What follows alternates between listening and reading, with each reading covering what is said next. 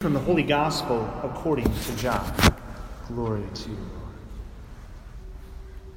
Jesus raised his eyes to heaven and said, I pray not only for my disciples, but also for those who will believe in me through their word, so that they may all be one, as you, Father, are in me and I in you, and that they also may be in us, and that the world may believe that you sent me.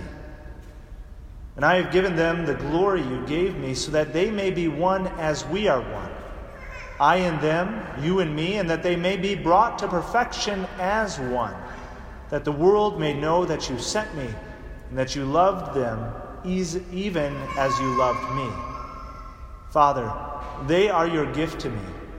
I wish that where I am, they also may be with me, that they may see my glory that you gave me, because you loved me before the foundation of the world.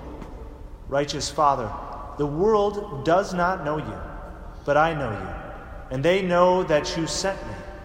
I made known to them your name, and I will make it known, that the love with which you loved me may be in them, and I in them. The Gospel of the Lord. Praise to you, Lord Jesus Christ. Please be seated.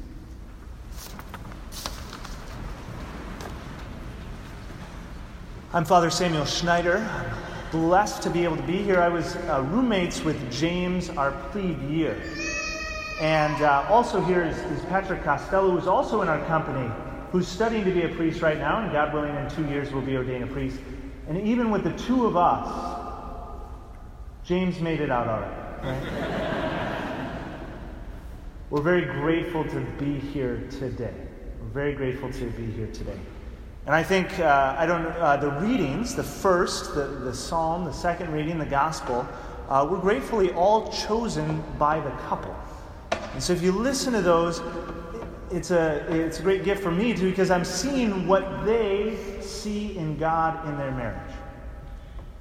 And the theme that I saw throughout is that it's not good for man to be alone. Or, interpreted as, it's not good for James to be alone, right?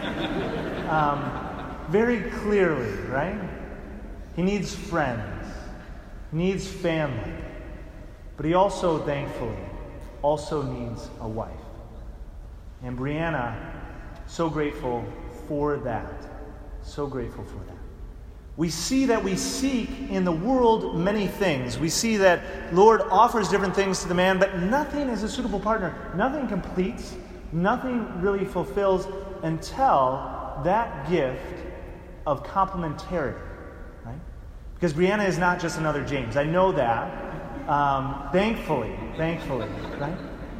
But complement each other in your different gifts and strengths and talents and weaknesses, that you two might support each other. But we realize that within that as well, that even though that the love between you is great, it's still not enough. And so where does your love come from when your love fails? When your frustration takes over? When your patience is done with? The love needs to come from God alone. Because God is love. And this is love. Not that we love Him, or not that you love each other, but that God loved you. And without that reception of God's love, our love and our seeking will always be disordered. We'll never be complete. We'll never be complement and be able to reach the fullness of what God intends for your life. And what is God's intention for your life? Why are we here today? We're here to celebrate with you, not because this is just one moment in your life, but because we see God completing something in you, completing love, which you were made out of. You were made out of love, and you are ordered towards love ultimately at the end. That we see this as one step in your journey, that you're not made for the Navy. You're not made for money. You're not made for anything of this world. You're not made for security. You're not made for success. You're made for love. Love of God and love of one another. We pray that in this, that God's love might be in you to bring you to completion.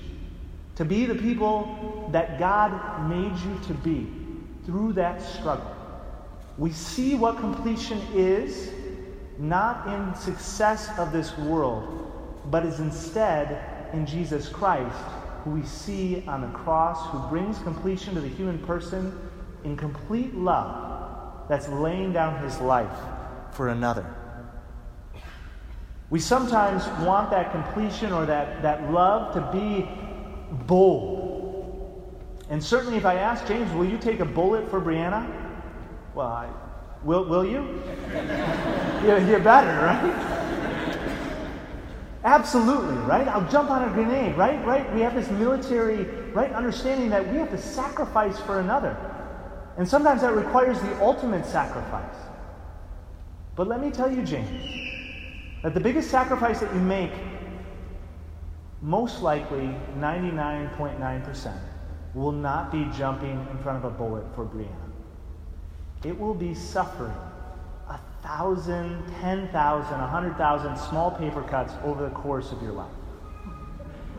Because these little things will add up. These little sufferings, which you say aren't that big of a deal, when you need to choose in those sufferings to love Brianna.